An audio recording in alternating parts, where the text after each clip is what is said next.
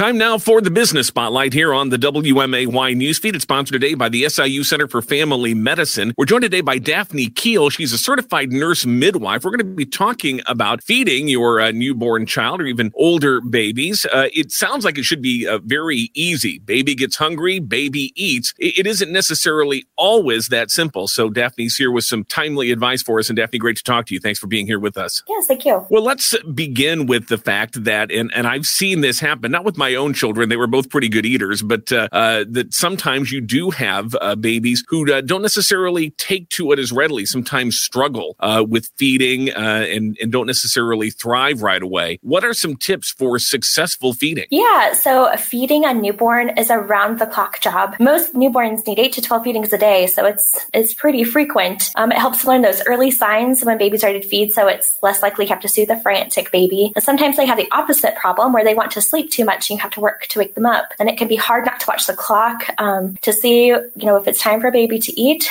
The most important thing to know is when to ask for help, like if breastfeeding is painful or difficult for any reason, or if baby is not gaining weight or there's concerns. And there's a lot to know. So preparation before birth by reading about feedings and talking to friends and family, attending prenatal classes, and having a list of people and resources that you can call and ask questions to, because it's really common to not feel confident in the beginning. And I promise there's no new questions that parents have not asked before.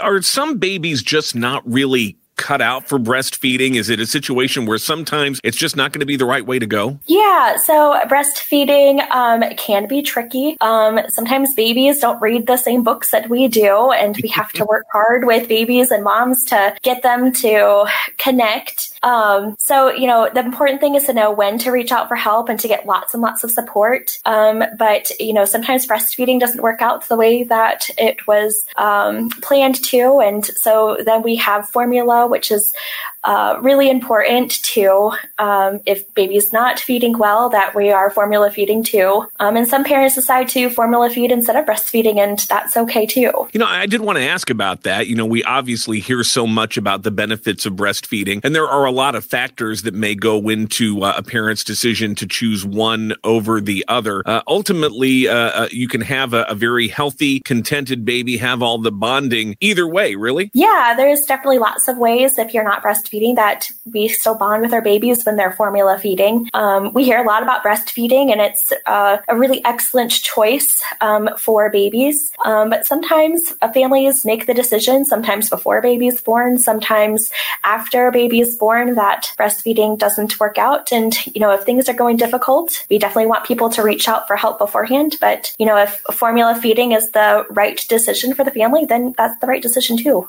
My kids were primarily bottle fed, and one of the things I liked about it was I did a lot of the feedings, especially overnight feedings. That was a great time for me to bond with my children when they were infants, and nice quiet time. And I really enjoyed that. It was something that was really meaningful for me as a new dad. How do you get spouses, partners more involved in the feeding process, whether it's bottle or breastfeeding? Yeah, so they have partners and family members have an enormous role in helping with feedings, especially if mom is breastfeeding or doing the majority of feedings. Partners can help bring baby to mom. They can change the diaper. They can help mom with positioning, especially in the beginning, to help baby get latched on. They can bring food and water and snacks to mom, helping baby go to sleep after the feeding. If mom is expressing milk or formula feeding, then partners definitely can give that bottle. And then if partners or family is visiting, then doing chores around the house can help mom out too. But there's lots of ways to bond with baby, even if you're not feeding baby a bottle. Things like wearing baby in a sling,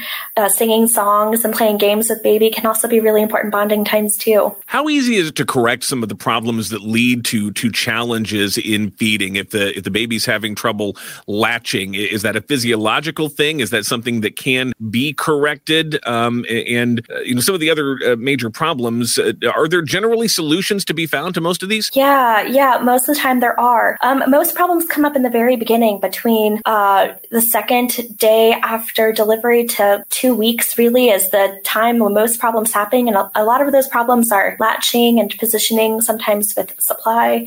If those problems are happening, getting them seen early on to help can definitely help things. And there's lots of other problems that can happen too. And it's just reaching out for help early on to start correcting the issue right away. So where is the best place to turn if new parents are having some of these issues and challenges?